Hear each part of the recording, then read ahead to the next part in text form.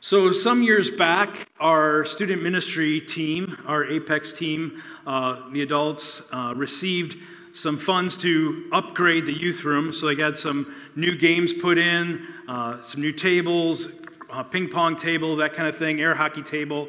And then they put in 2 mini basketball hoops. And they attached them to the wall. Some of you see already where this is going. And the team wasn't like naive. They didn't think like this would, never, come off the wall by any chance. But we thought, let's, give them a chance and see where it's at. And so they reminded them that, hey, these hoops aren't for slamming the ball home. These are for good fun, play a game, but you can't dunk on these rims. In fact, they put a sign up, and the sign read, "Absolutely no dunking." So that took care of the problem, right? The sign's up there, so obviously they look at the sign and say, "I can't dunk, I'm not going to dunk." Well, this is what happened. There were 2, and now there's just 1. And notice it's right next to the sign that says, "Absolutely no dunking." Now, the student that did this didn't do it intentionally. The student didn't look at the sign that says "absolutely no dunking" and say, "You know what, forget that sign, I'm going to go dunk," and went and tore it off the wall. That's not how it happened. The student was in the heat of the moment of the game. They were playing the game, it was close, they were getting down, and all of a sudden, it was time to quit and go back, and the student grabbed the ball, and to make a statement, slammed home the final point to win the game. And off came the rim. It's a perfect picture of the human experience trying to follow Jesus. Because the truth is, we're all like that, aren't we? How many times have you been in a place in life where you knew what you were supposed to do? You knew the right thing to do, but you did the total opposite. Isn't it true? We know the right thing to do. We have the sign that says "absolutely no dunking," but we end up doing the exact opposite. The person who wrote what we're going to look at in the Bible today, James, had a name for that tension. He had a name for the tension between when you know what you're supposed to do is right, but you end up doing something totally different. And he called that brokenness. He called that double-mindedness. He called that two-souled, S-O-U-L-E-D. He said, such a person is unstable in all that they do. But so many times we find ourselves in that place, don't we? We know what is right, we know what we're supposed to do, and we even try to work up to it, but then we fail and do the opposite thing. There's like this canyon between what we're supposed to do and what really happens in our life. And James wrote this letter that we're going to look at to heal that canyon. He saw people in that place, he saw Christians in that place where they know what to do. He was writing to Christians who knew the Bible really, really well. They knew the sign. They knew how they were supposed to live. But yet, they lived a way contrary to what the Bible says. And he wanted to heal that. We're in a series called Becoming Whole, where we're going to look at the book of James, and in the hope that James gives us is for those of us who've been in that place where we know what we're supposed to do, but yet we do something else. James says that God has the power to heal that. God has the power to transform that. God has the power to take broken things and make them whole, to make them, as he said, mature and complete, in line, integrated with what the Word of God says. The good news is God can heal double-mindedness and fractured hearts. God can mold us and shape us into the people that he longs for us to be, who are whole, united in heart, living for him. So if you have a Bible, I encourage you to open it up to James chapter 1 if you haven't already. And we're going to look at verses 19 to 27. I'll be on page 977 if you're using the Bible in the worship center. If you're new to the Bible and you're thumbing through here, go to the back. Go past Matthew, Mark, Luke. James is after the book of Hebrews. If you hit 1 Peter or 1 John, you went too far, back up. And I want to give a warning as we dive in here, because James is very, very blunt. His personality had to be one that he didn't nuance things very well. He just told it like it is. He just lays it out there. And sometimes the way he writes this, I even noticed this as I was preparing and studying, it's unlike other parts of the Bible. He kind of just takes a 2x4 and hits you across the head. He just says, this is how it is. And he just bluntly lays it out. And so as we read this, if you feel like this harshness, that's because that's the heart of how he's writing this. He's laying that out. But he's hopeful. And his heart, and the reason he does that is he desires so much for us to be people of wholeness that he wants to be very, very, very clear. Because he knows that there's hope in God. So he gives us two ways that we live out the Christian life faithfully. The very first way he lays out is that we have to be people who are faithful to the Bible. If we want to be whole, if we want to experience wholeness, we have to be faithful to the Bible. And he gives us a preamble before he dives into that. Look at verses 19 to 20. He says, "My dear brothers and sisters, take note of this. Everyone should be quick to listen, slow to speak, and slow to become angry. Because human anger does not produce the righteousness that God desires." See, the people that he was writing to, the ones that were broken, that had this, they knew what the right thing to do was, what they were supposed to do, but they didn't do it. Two of the areas they really struggled was with what they said to one another and their anger. It's apparent. We see it throughout the book. And so he starts off with some basic good wisdom. The people he's writing to were Jewish Christians, meaning they were raised in the Jewish faith, and then Jesus came along and they gave their lives to Jesus. They surrendered to him. And so now, being raised Jewish, now they're Christians following Jesus. So they had much Jewish wisdom poured into their lives. They knew a lot of the Old Testament. And so James is capitalizing on good Jewish wisdom on how to live. And he says, be quick to listen, slow to speak, and slow to become angry. This is a good way to live. And he just lays it out. Some of you received this advice growing up in your homes and your families. If you ever had a relative say something to you like this, notice that you have 2 ears and 1 mouth.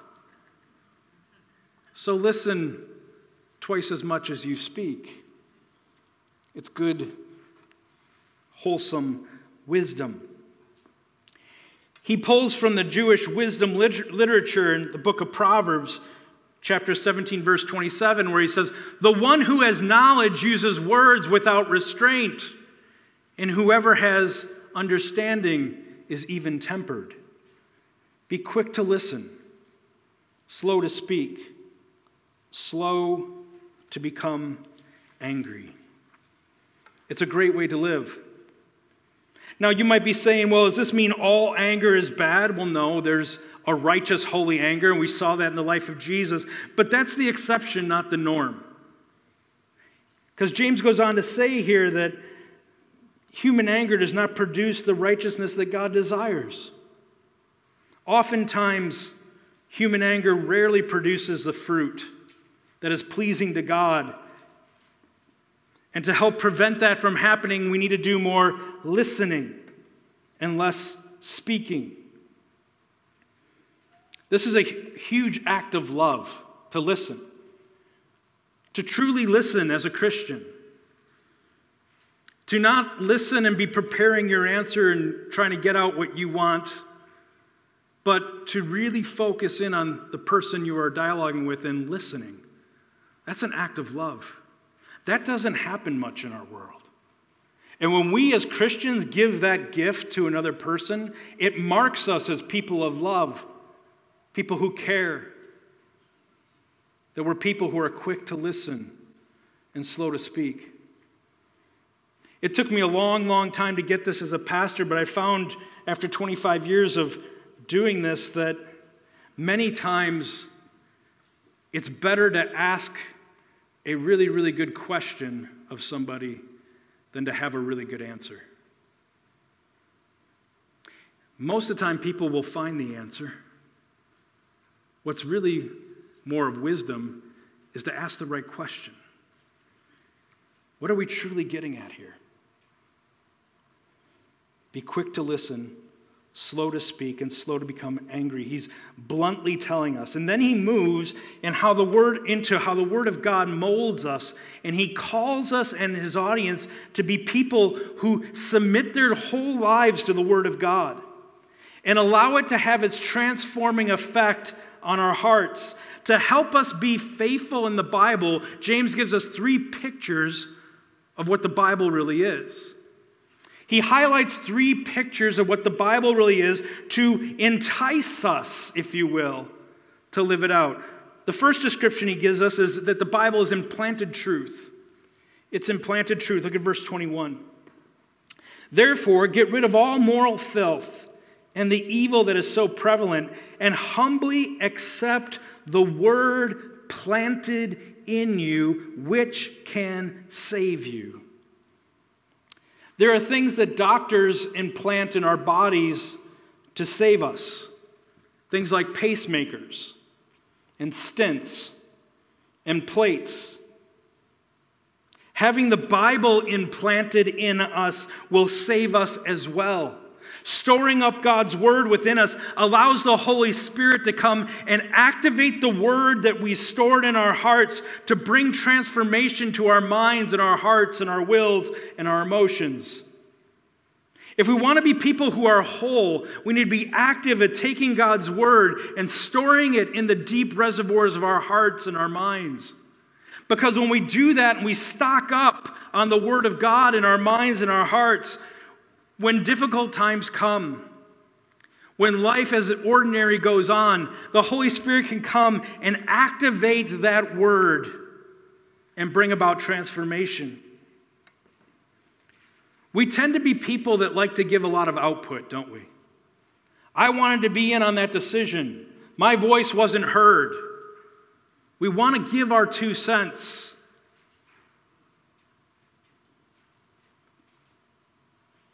We are to have more input of God's Word in our life versus output of our own voice. Quick to listen, slow to speak. Because God uses His Word stored in the hearts of His people. Not just for us, but for one another. And it leads us all towards wholeness. The second picture that James gives us is outward feedback. The Word of God is outward feedback. Look at verses 22 to 24. Do not merely listen to the Word and so deceive yourselves. Do what it says. Anyone who listens to the Word but does not do what it says is like someone who looks at his face in a mirror and after looking at himself goes away and immediately forgets what he looks like. If we are humble, if we are teachable, God's Word can be a mirror that reveals our blind spots. All of us have blind spots. All of us do things that we're not even aware that we are doing that oftentimes are contrary to what the Word of God says. And that's why we need people in our lives, people who are close to us, people who love us enough to say, hey, I want to talk to you about something. I noticed this in you, and I don't even know if you're aware of it.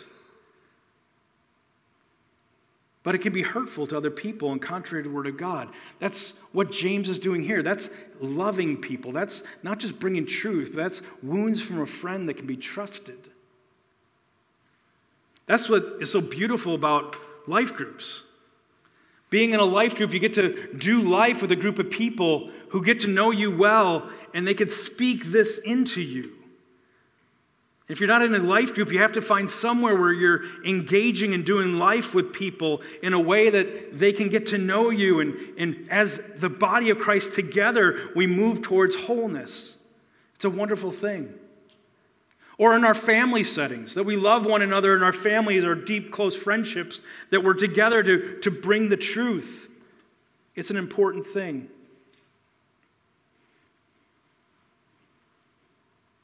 There's a wholeness that comes from hearing the Word of God and doing the Word of God. James right here is saying, just do it. If you look at verse 22, it says, do not merely listen to the Word and so deceive yourselves. Do what it says. You know, in the original language, you know what that means? It means do what it says. Do what it says. Do you want to be whole? Do what the Bible says. Read it and then do it.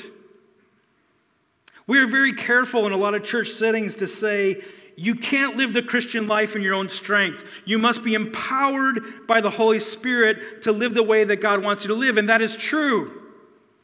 But that doesn't mean we just go through Christian motions, read God's Word, attend church, and we do these things, and then we just wait for some miracle to happen to change us before we start doing what God's Word says. I'm going to get more into this in a minute, but we are to put into practice right away what we hear. So when we hear, be quick to listen, slow to speak, and slow to become angry, we should position our hearts in practice by going home today and being quick to listen, slow to speak, and slow to become angry. Many times we think if we want to be whole, we have to wait for some mysterious or miraculous thing to happen first. And James is bluntly saying, if you want to be whole, just do what the Bible says and take steps towards that. So the Bible's implanted truth, it's outward feedback. He also says it's freeing power. Freeing power. Look at verse 25. But whoever looks intently into the perfect law that gives freedom. Look at the next two words. And continues in it, lives in it, plants their heart in it, stays with it, doesn't give up with it, stays in there, who continues in that perfect law that gives freedom, not forgetting what they have heard, but doing it, they will be blessed in what they do, i.e., they will become whole, fully mature, complete, blessed in what they do. Blessed in all they do is another description of saying that you live a life that is whole. God's Word can set us free from patterns of brokenness. God's Word can set us free from habits of knowing what we're supposed to do and doing something else. God's Word can set us free from habits of being double-mindedness. There's a freedom that comes when we obey God. Jesus was the most obedient person that ever walked the earth. Therefore, Jesus was also the freest person that ever walked the earth. Christianity is about transformation, and transformation is about freedom. Saying no to sin and living the way that God intended us to live, that's whole. That's complete. But when we are double-minded, we do things that cut ourselves off from God's power to free us. We never ever want to become people who love the Bible but forget what it says and never live it out. We don't want to be people who we love to hear the Bible taught, and we love to hear the Bible read, and we love what it says, but then we leave it there and we go live however we want to live. Like the Bible is just a temporary entertaining thing that we participate in. There are a few greater tragedies than that. Because this is God speaking to us. This is our Heavenly Father, our Creator, relating to us, guiding us and leading us. We don't want to be people who never miss a sermon, but have absolutely no love for the person sitting next to us in the chair in church. We want to be quick to take what we hear and put into practice. Obeying God's word leads to life. Obeying God's word leads to wholeness. Obeying God's word leads to flourishing. Blessed in all that they do.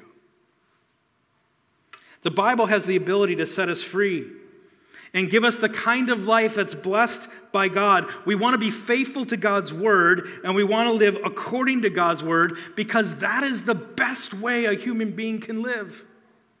God created everything, including us. He knows how He intended us to live, and He put it all out here for us and says, if you live like this, you will live the best life any human being can live. Do you trust me?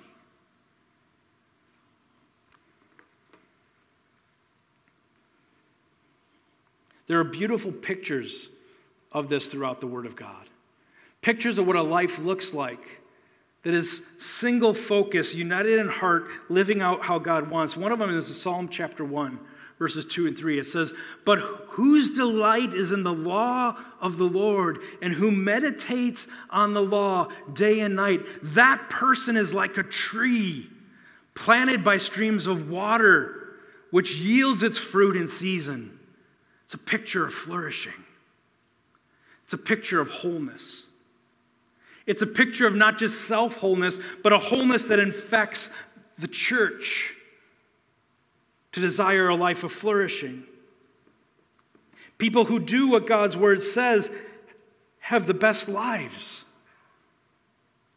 It's good to remind ourselves of this. So let me ask you kind of a pointed question that I'm sure James would ask us if he was here. Where are you these days with the Bible? Where are you these days with the Bible? Is it something that's kind of external that you haven't dove into? Is it something that is the first of the year you said, I'm going to dive into this more, and you started off well, but now it's slipping? Do you love God's word? And if you don't, it's okay. Because James is telling us there's a way to wholeness. So if you don't love God's word, be honest and say, God, I want to love your word more. I want to know you more. I want to honor what you said. I want to have this relationship with you. Will you meet me in this place and forgive me and help me see? Give me a hunger for your word. Give me a desire to know you through the Bible. Would you open up the eyes of my heart to see that? See, when you pray like that, you're doing what James says when you're humbling yourself and you get more grace. And it leads to transformation. Why is this so important? Why is the Bible so important? Because there is a direct correlation between our affection for the Bible and our affection for Jesus Christ. There's a direct correlation with our affection for the Bible and our affection for Jesus Christ. Jesus fulfilled all that was written. And he lived it out. And he said, this is my word. One of the many, many, many, many things I love about my wife, Pam, is she has a heart for God's word. And one of the things that I love that she has done from the moment we got married and even last to today is I'll walk through our house and all of a sudden I'll see bits of scripture written everywhere. And it's not so much as like a decoration, though we have that, but it's sometimes on just a yellow sticky note on a mirror. Or sometimes it's a 3x5 card on a cork board or on a refrigerator. Or sometimes it's on a little chalkboard we have by our coffee pot. And as a person whose job it is to study the Word of God, sometimes I could study the Word of God and really be neglecting and applying it to my own life. And what I love about these little flashpoints of Scripture throughout the house is it reminds me to do this stuff and to live it and to find my life there and find my heart there. It's not just a mental exercise or a religious duty or a religious habit, but it's the words of actual life.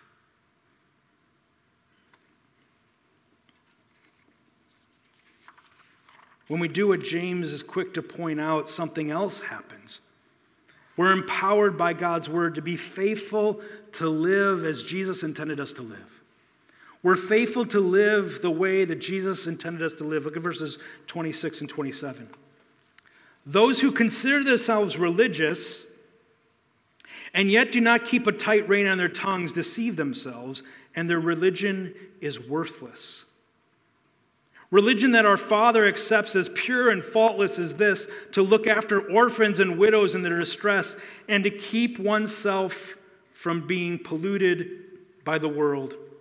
James boils it down again very bluntly, like a 2x4 between the eyes, and he says, if you have no rein on your tongue and you attend church without attending your soul, meaning your Christian life is all outward and not inward, then you'll be broken and your religion is worthless.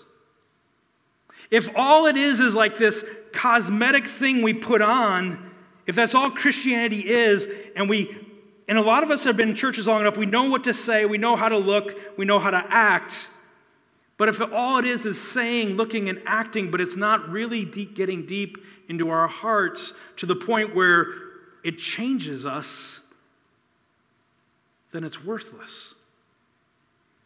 Ouch.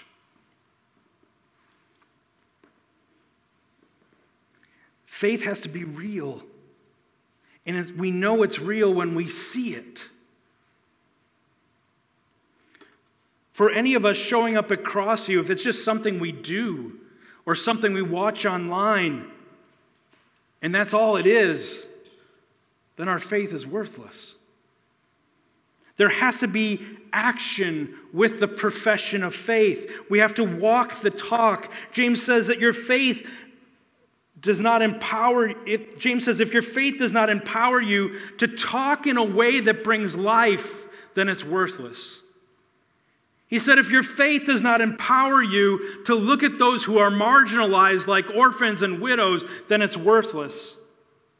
If your faith does not empower you to leave behind habitual sin and not be polluted by the world, then it's worthless. James, in a very real way, is saying you can't measure your faith by the people you hang out with or the church you attend or the things you say you believe. Let me listen to your words and I'll tell you if you have Christian faith or not.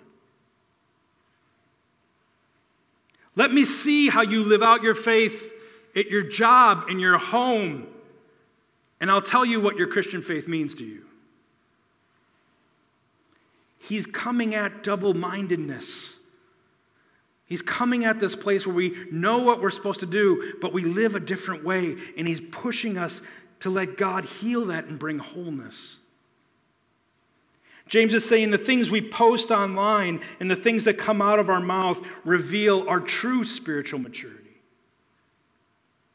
One person said, our social media posts say more about the spiritual condition of our heart than our about me sections that we put online. This is hard. But we have to have truth in the journey to go from brokenness to wholeness if we're going to arrive at becoming whole. The journey from going from brokenness and double-mindedness to wholeness is worth it, even if it offends us at times. The gospel itself is offensive. You're a sinner.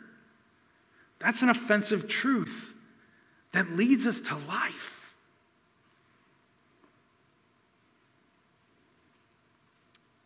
So, how do we live this way? How do we do these things? How do we make sure we pursue wholeness and not double-mindedness? I want to share with you two thoughts. First of all, we need to know how we grow as Christians according to what James is saying. We need to know how we grow as Christians according to what James is saying. You might be here today and you might be saying, Dan, I try to do that stuff, but I fail all the time. And it kills me, but I live in that place all the time where I know what I'm supposed to do and I don't do it, and I hate it. If you hate it, that's a good place to be. See, Christians aren't perfect. They just hate that they're not perfect. If you hate it, there's something in your heart that desires wholeness. And if you hate it, you get on your knees and you say, God, will you heal me? Will you take the intentions of my heart to do the right thing and the result that is not oftentimes doesn't match, and will you bring those together? See, James says when you do that in James 4:6, you get grace for wholeness. He says when you admit it and you bring your brokenness before God and you say, I really want to do this, but I can't, and you're gut level honest with God, that person finds grace. That person finds God picking them up and saying, okay, let's do this again. Truthful, honest repentance gives grace through the humility and leads us to wholeness. That's a great place if you're there. But the audience that James was addressing, some of them were very proud Christians who refused to be humbled. They were those who never missed a sermon, but had no love in their hearts for anyone else. You see, that's why humility is such a key essential to spiritual growth. A contrite heart, a soft heart that's quick to admit when they're wrong, is such a key essential to becoming like Jesus. From moving from brokenness to wholeness. James also shows us another way we're to grow, and I touched on this a little bit. We oftentimes in churches say we can't do this in our own strength, and that is true. You can't live the Christian life in your own strength. Spiritual growth comes when God empowers us through the Holy Spirit. However, many people in the church take that to mean I just attend church and I read my Bible and I pray, but when it comes to my behavior, I just do whatever I want. And I wait for God to change me. That's not gospel Christianity. I believe James would say, yes, transforming your behavior is the work of the Holy Spirit. However, you start practicing that now when you hear God's word. You don't delay. He didn't say, someday you'll be quick to listen, someday you'll be slow to speak, and someday you'll be slow to become. No, he said, be quick to listen, slow to speak, and slow to get angry. Do it. We put into practice what we hear in the Word of God, and we grow into holiness. We act like a follower of Jesus today, even though we don't do it perfectly. C.S. Lewis had a great illustration of this. He talked about how children like to play dress up. And he talked about how if you think that one day there was this little girl who was playing dress up, and she was dressing up like a doctor. And she had a pretend toy doctor's kit and the toy doctor's clothes, and she started pretending to be a doctor. Maybe that birthed within her this desire to become a doctor one day. And she went to school and she graduated, and lo and behold, she became a doctor. She practiced and pretended, and then she grew into that. You see, inner growth catches up to external change.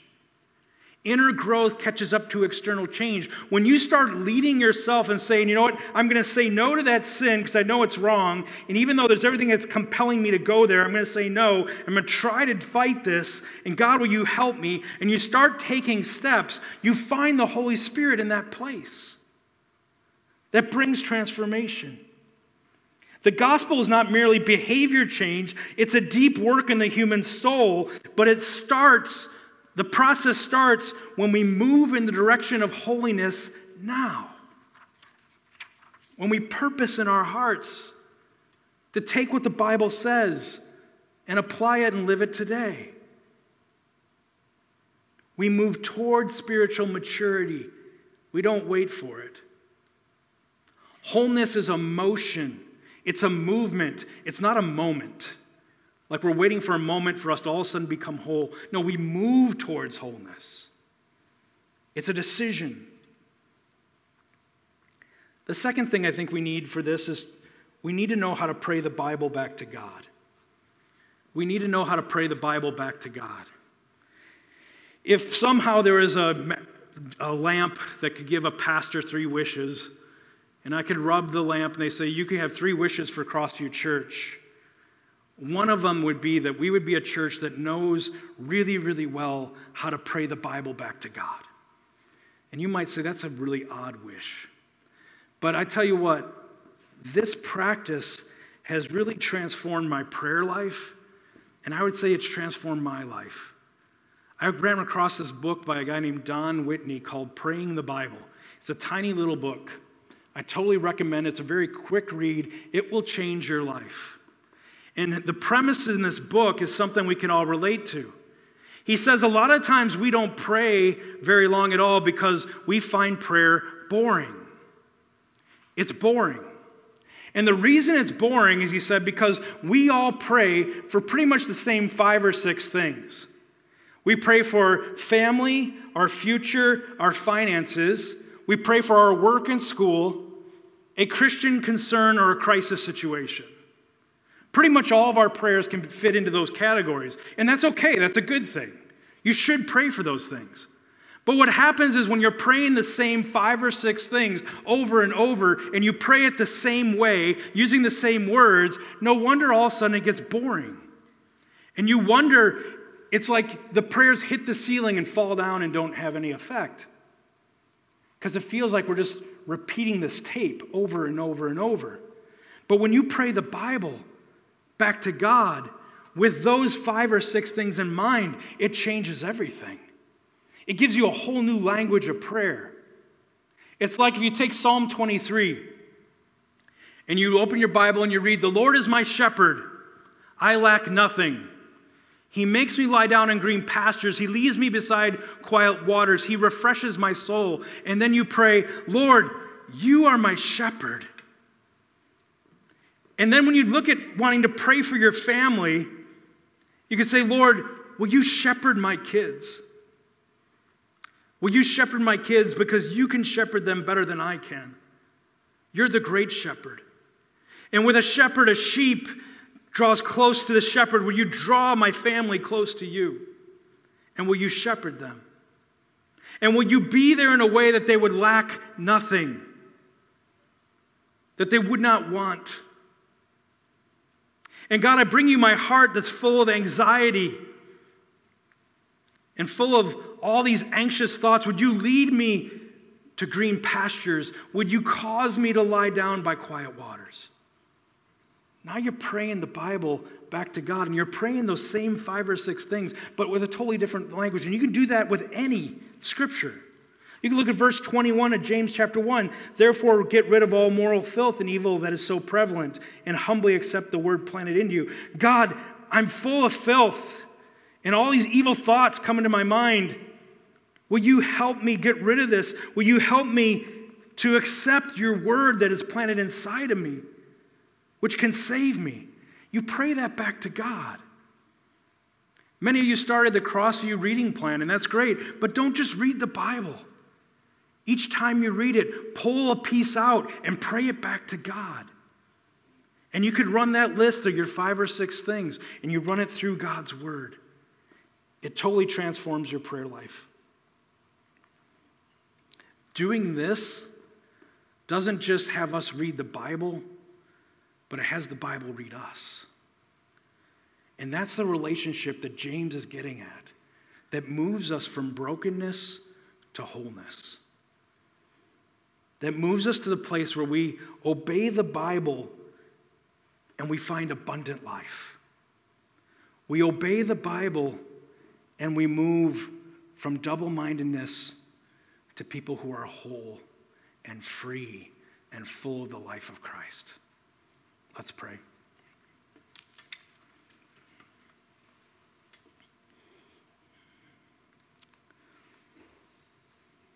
Lord Jesus, I just ask that you give us a hunger for your word, because then we have a hunger for you. Give us a thirst for your word. And Lord, we bring to you our brokenness. We bring to you our double-mindedness. We bring to you the areas of our heart that know what we're supposed to do but always do something different. Would you bring your healing to that place? Would you bring a wholeness to that place? Would you help us to walk out a life contrary to the flesh as we live a life gazing upon you and living within your loving gaze for us? We ask this in Jesus' name. Amen.